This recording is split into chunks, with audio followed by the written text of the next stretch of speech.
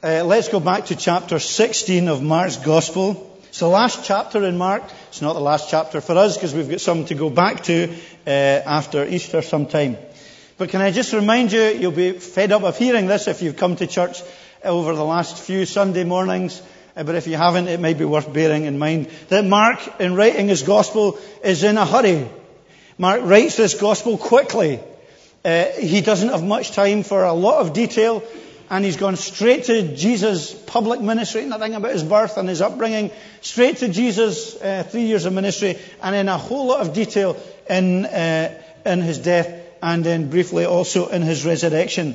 And he's wanting always, isn't he? You could probably tell this to me now. What's he wanting to do? He's wanting to challenge us about what we think of Jesus. He's giving us a really challenging view of Jesus. And he also wants us to be challenged about ourselves as well, so that we begin to see ourselves as God sees us and see Jesus as he is, as he's revealed.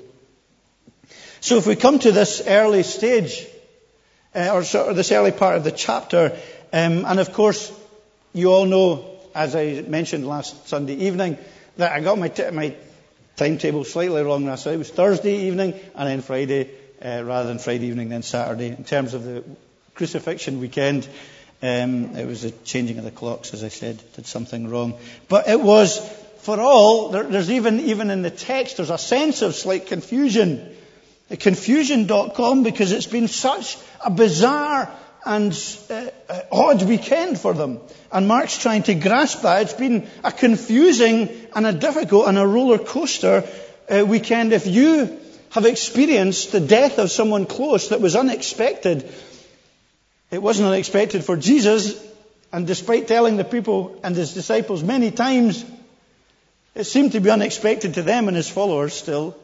So when that happens, when death comes into your experience like that unexpectedly, just everything goes upside down, doesn't it?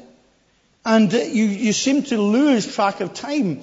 And you go, what day is it? It's between the death and the funeral and the things I've got to do and all the difficult things that happen around that time. And that seems to be what's happening during these days when Jesus is taken from them quickly. And then there's this mock trial, and then he's crucified. And then we come to the account of the resurrection and the woman at the tomb. And it's such a dramatic conclusion, these last 9 verses. And I'm going to say that these are the last 9 verses. Most conservative scholars who look at the Bible today would agree with that. That the Mark's account finishes at verse 9, and as the New International Version states there, that the early manuscripts and other ancient witnesses do not have Mark 16 verses 9 to 20. It would seem that they were added at some later stage because people weren't happy with the abruptness of the end. But I think the abruptness of the end is absolutely in fitting with the writing of Mark, with the style of Mark, and with what he's trying to achieve. But it is an unusual ending, isn't it? They said nothing to anyone because they were afraid, but I'll come to that in a little minute. But I wonder if you were looking at this account, what would be some of the things that come into your mind that stick out, that really stick out to you from the text? I wonder, would it be worth asking that for a minute or two this morning? What are some of the things that stick out to you in this text? Is anyone going to be willing to say anything? If you look, it's only 9 verses. What do you see there that you think, well, that's amazing? Or that's not what I expected? Or if you were going to preach a sermon, what would you pick out as some of the important things in this passage? Can you think of them quickly? Resounding silence. Okay, right. Okay, thanks, Peter. He's risen. He's not here. That would certainly be one of them, wouldn't it? Anything else?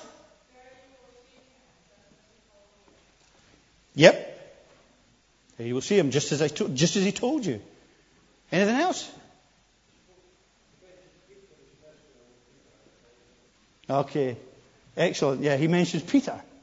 Okay. Well, I've taken 4 things. I'm sure there's many more, but just briefly as we go into it, 4 things that stand out from this passage that fit in with Mark's teaching and with what he's trying to get across, and is a challenge to us as we take the Spirit of God and allow the Spirit to challenge us from the Bible. The first thing is these great loyal but misguided women.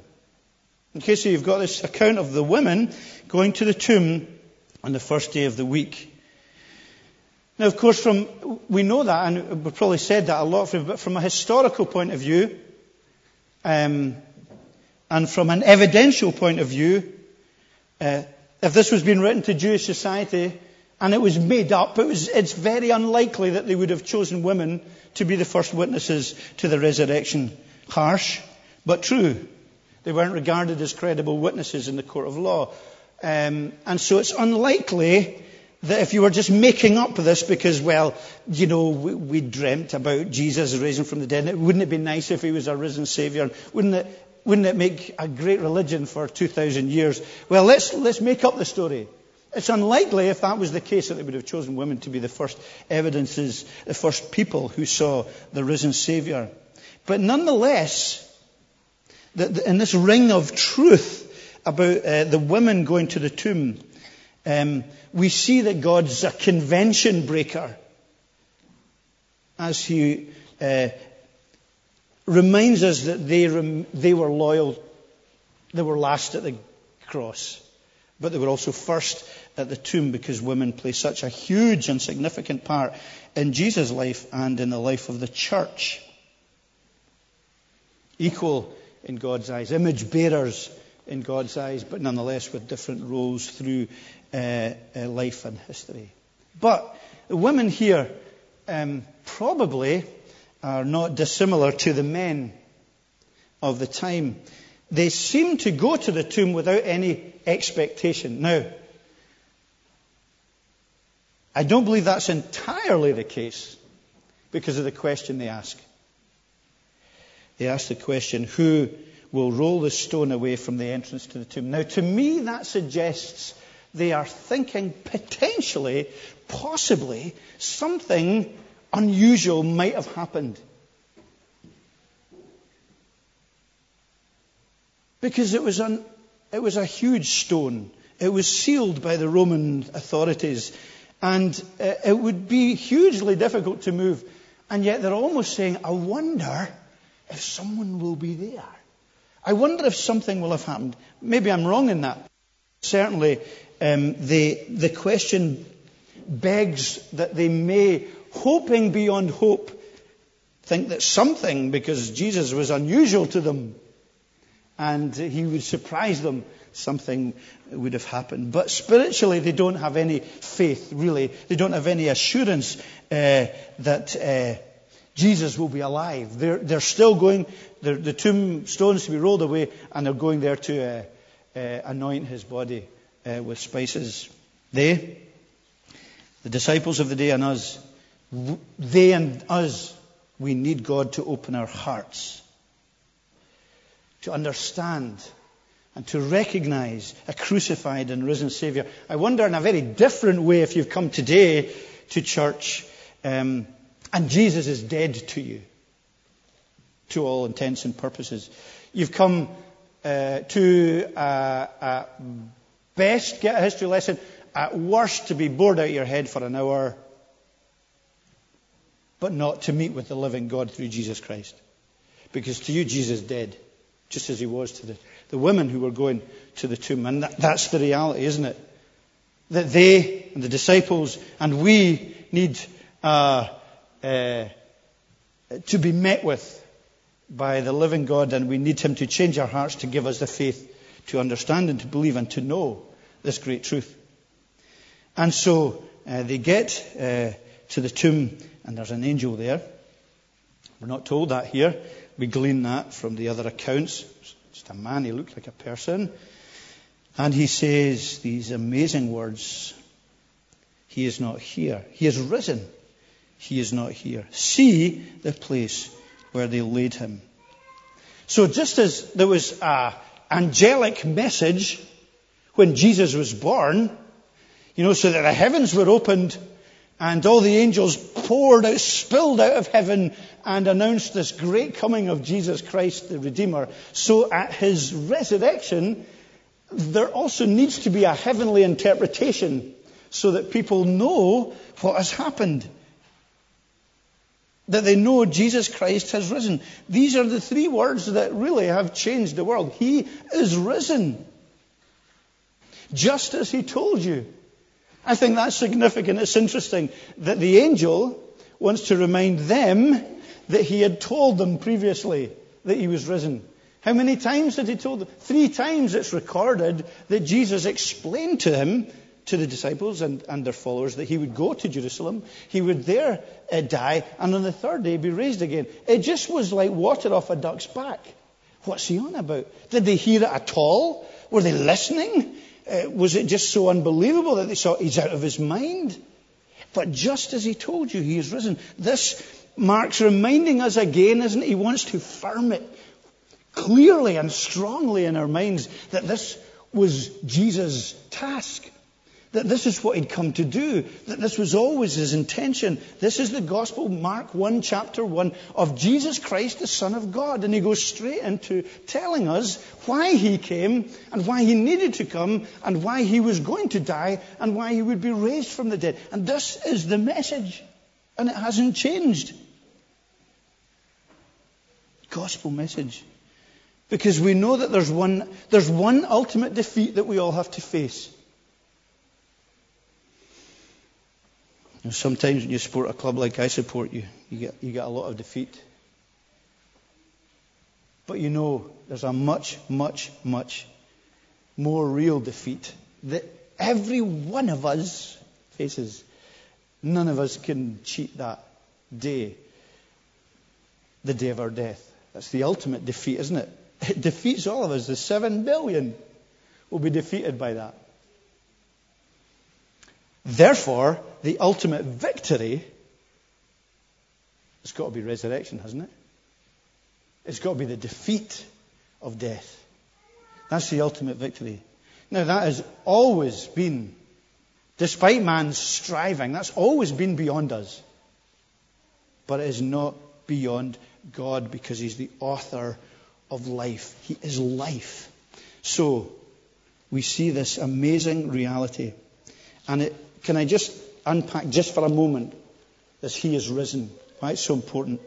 And from Acts chapter 2, Peter recognized it was so important. And he says in Acts 2, 23, 24, that death could not hold him. See, that's why it's important. Now, I know we struggle with this concept. And a lot of people who are not Christians struggle with the resurrection. They like the thought of Jesus being a good guy. They like his moral teaching. They like all the different things he did. They even wonder what the death was about. But the resurrection, that's just a step too far. But Peter grasps it so importantly when he says, death could not hold him. And it's difficult to grasp only if Jesus is a good man, a decent bloke, a nice character. But if he is God of God, if he is divine as well as human, he is the author of life. And if we recognize evil as a reality and death as a reality, as an expression of evil, the ultimate expression of evil, that separation from life, then we see this as a right and a good answer to our need. It's the only way that God chooses to give himself to death on our behalf, in our place, rests on that Sabbath, and on the first day of the week, chooses to rise again by God's power to reveal his victory over the grave and over death, and to show us the power that he gives us to defeat sin and death in our own lives. And it's newness, and it's hope, and it means that even though we die, yet we shall live. That's our hope. Our hope is based on the resurrection. And Paul then goes on to strengthen that by saying in 1 Corinthians 15, without the resurrection, our faith is in vain. It's an empty song sung by fools. Isn't it? You know, we're singing about and we're praising and we're preaching about Jesus, but he's dead. And he hasn't transformed our lives. It's all been a sham. It's all been a mistake. It's all just been make-believe. It's all just been something that has been handed down and feels nice, but it's useless. Faith is dead without that, without the truth of the resurrection, the historical reality of the resurrection. At best, if Jesus hasn't been raised from the dead, at best, maybe the world is a dualistic battle between good and evil that has not yet been decided. Bad news, isn't that? Bad news. At worst, well, death reigns. And there isn't any purpose. And there's no real meaning to life. Because there is no God, and there is no love, and there is no life, and there is no hope, ultimately.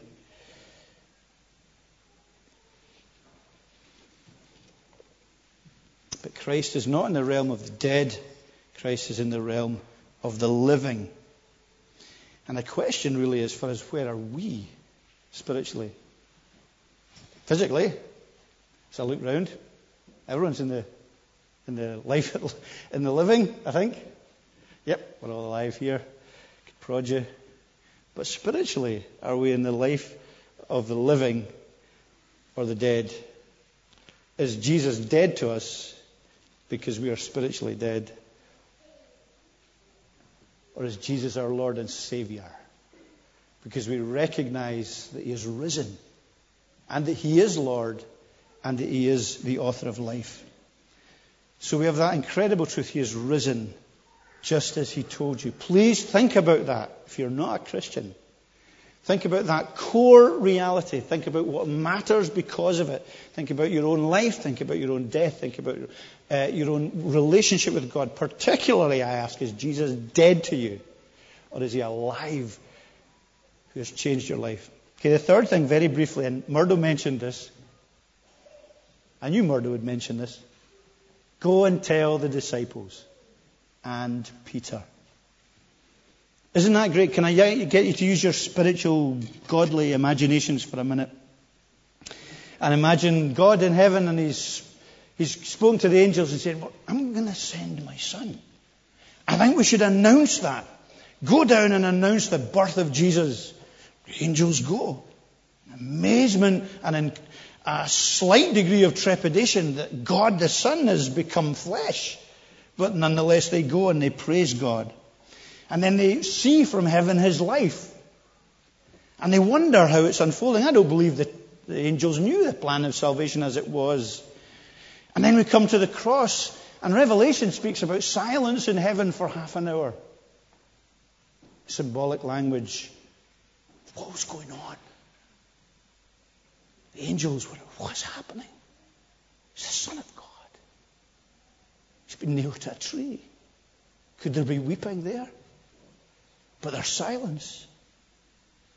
And then on the third day, as they hear, as they remember, as they know, one of them's chosen to say, go and news for the whole world. Go and tell the disciples.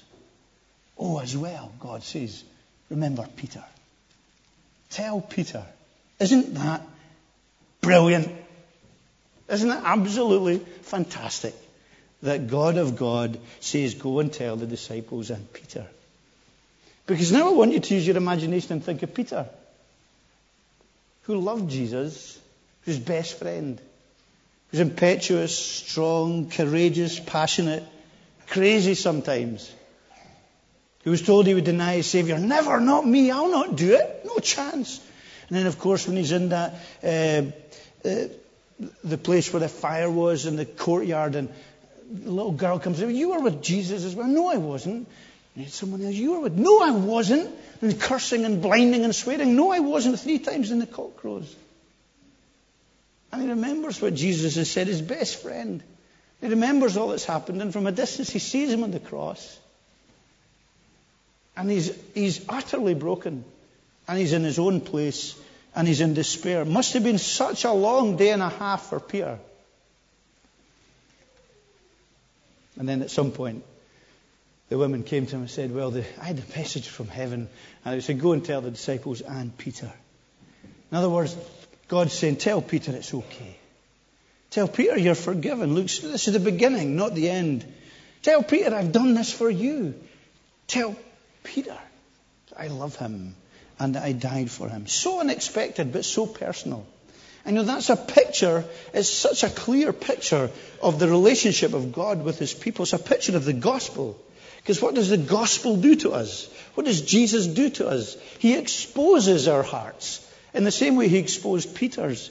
He exposes in us, with all the light and purity and goodness of his character, he exposes the pretense, the self-reliance, the pride, the unbelief, the goodness, the self-centeredness and the kind of pomposity of our unbelief sometimes. And he takes that and he exposes it in order that we will fall on our knees and know his love and know his grace and know his forgiveness, and that we will run to him as Peter did and became such a great believer and follower of Jesus. To know, he says, and he does it. He doesn't do that to hurt. He does it to heal us. To say, I know, I understand. I've gone to the cross. I see, I appreciate, but I love you. I forgive you, and I want you to see me as the only way to heaven. And the moment that we believe, the moment we entrust our hearts to Jesus Christ, then we see that the power of the resurrection, the Holy Spirit power of the resurrection, begins to break the unmovable stones that guard our hearts. Roll away the stones to our hearts, the stones of unbelief and of bitterness and of sin, and all that goes with it, and transforms us. So that when we come to Christ, that resurrection power that raised him is available to change and mold and renew us. That's the great thing, isn't it? That's the wonderful thing. The last thing, very quickly, very, very briefly, sorry for going. The last thing that I noticed here in this passage is the unexpected response. He's risen. He's not here, he's risen. Go and tell the disciples. Man, the women would have been skipping home with delight and joy and pleasure. But what are we told? Trembling and bewildered, the women went out, fled from the tomb. They said nothing immediately to anyone because they were afraid. That's not the response. That wasn't in the script. That's not what we expect. But they'd met with God in the person of the message and also a heavenly being, and they were in this moment of death and all that goes with it, confused and afraid.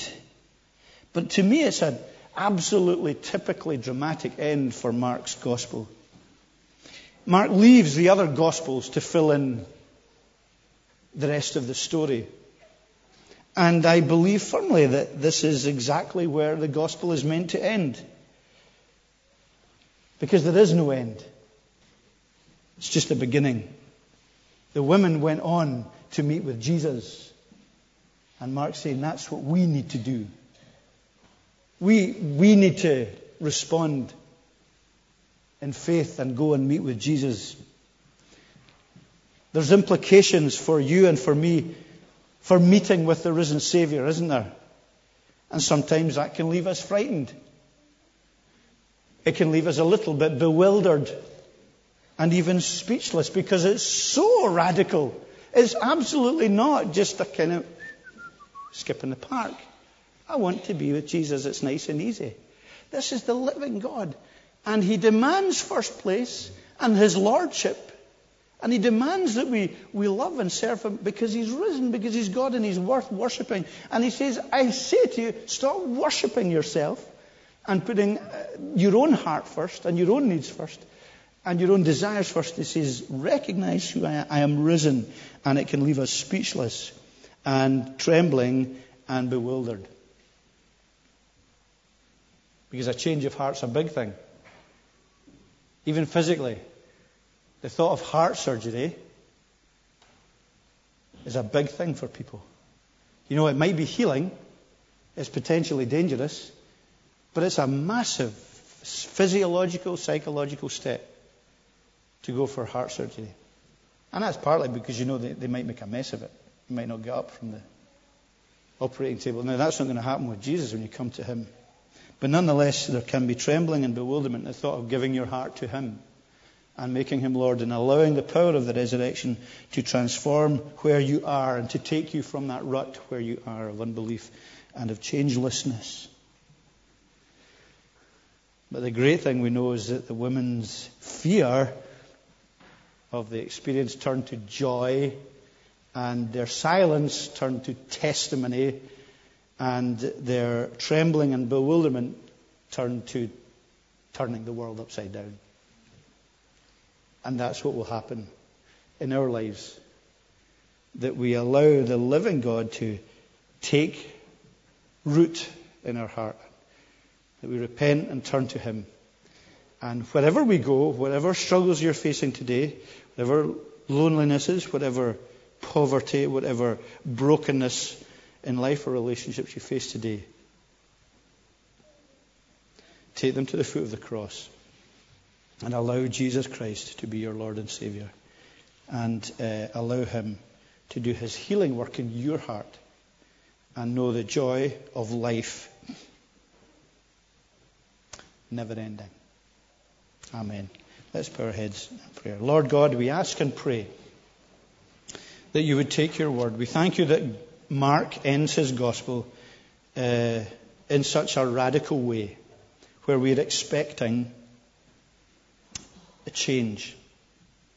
And as we step into the Acts of the Apostles and the New Testament, we're amazed by the changes, by the transformation that this news that He is not dead, He is risen, made to this bedraggled, trembling, bewildered people. And we ask and pray, blessed are those who have not seen, like us, and yet believe. And we thank you that it is by faith we believe, even though we have this great historical reality on which to base our faith. But Lord, give us new hearts to believe, and help us to see what we need to see by faith. And may we be touched by your forgiveness, your personal love. We could all, as we come to Jesus, put our name into the name of Peter. Go and tell the disciples and Peter. But it could be our name as we recognize the personal redemption that is bought for us as He deals with our sins and our death on the cross. And Lord, may we see that clearly today. Bless us on this day. Bless Neil as he will preach and take the service this evening. And may the Spirit of God be with him and with us all as we worship today. For we ask it in His precious name. Amen.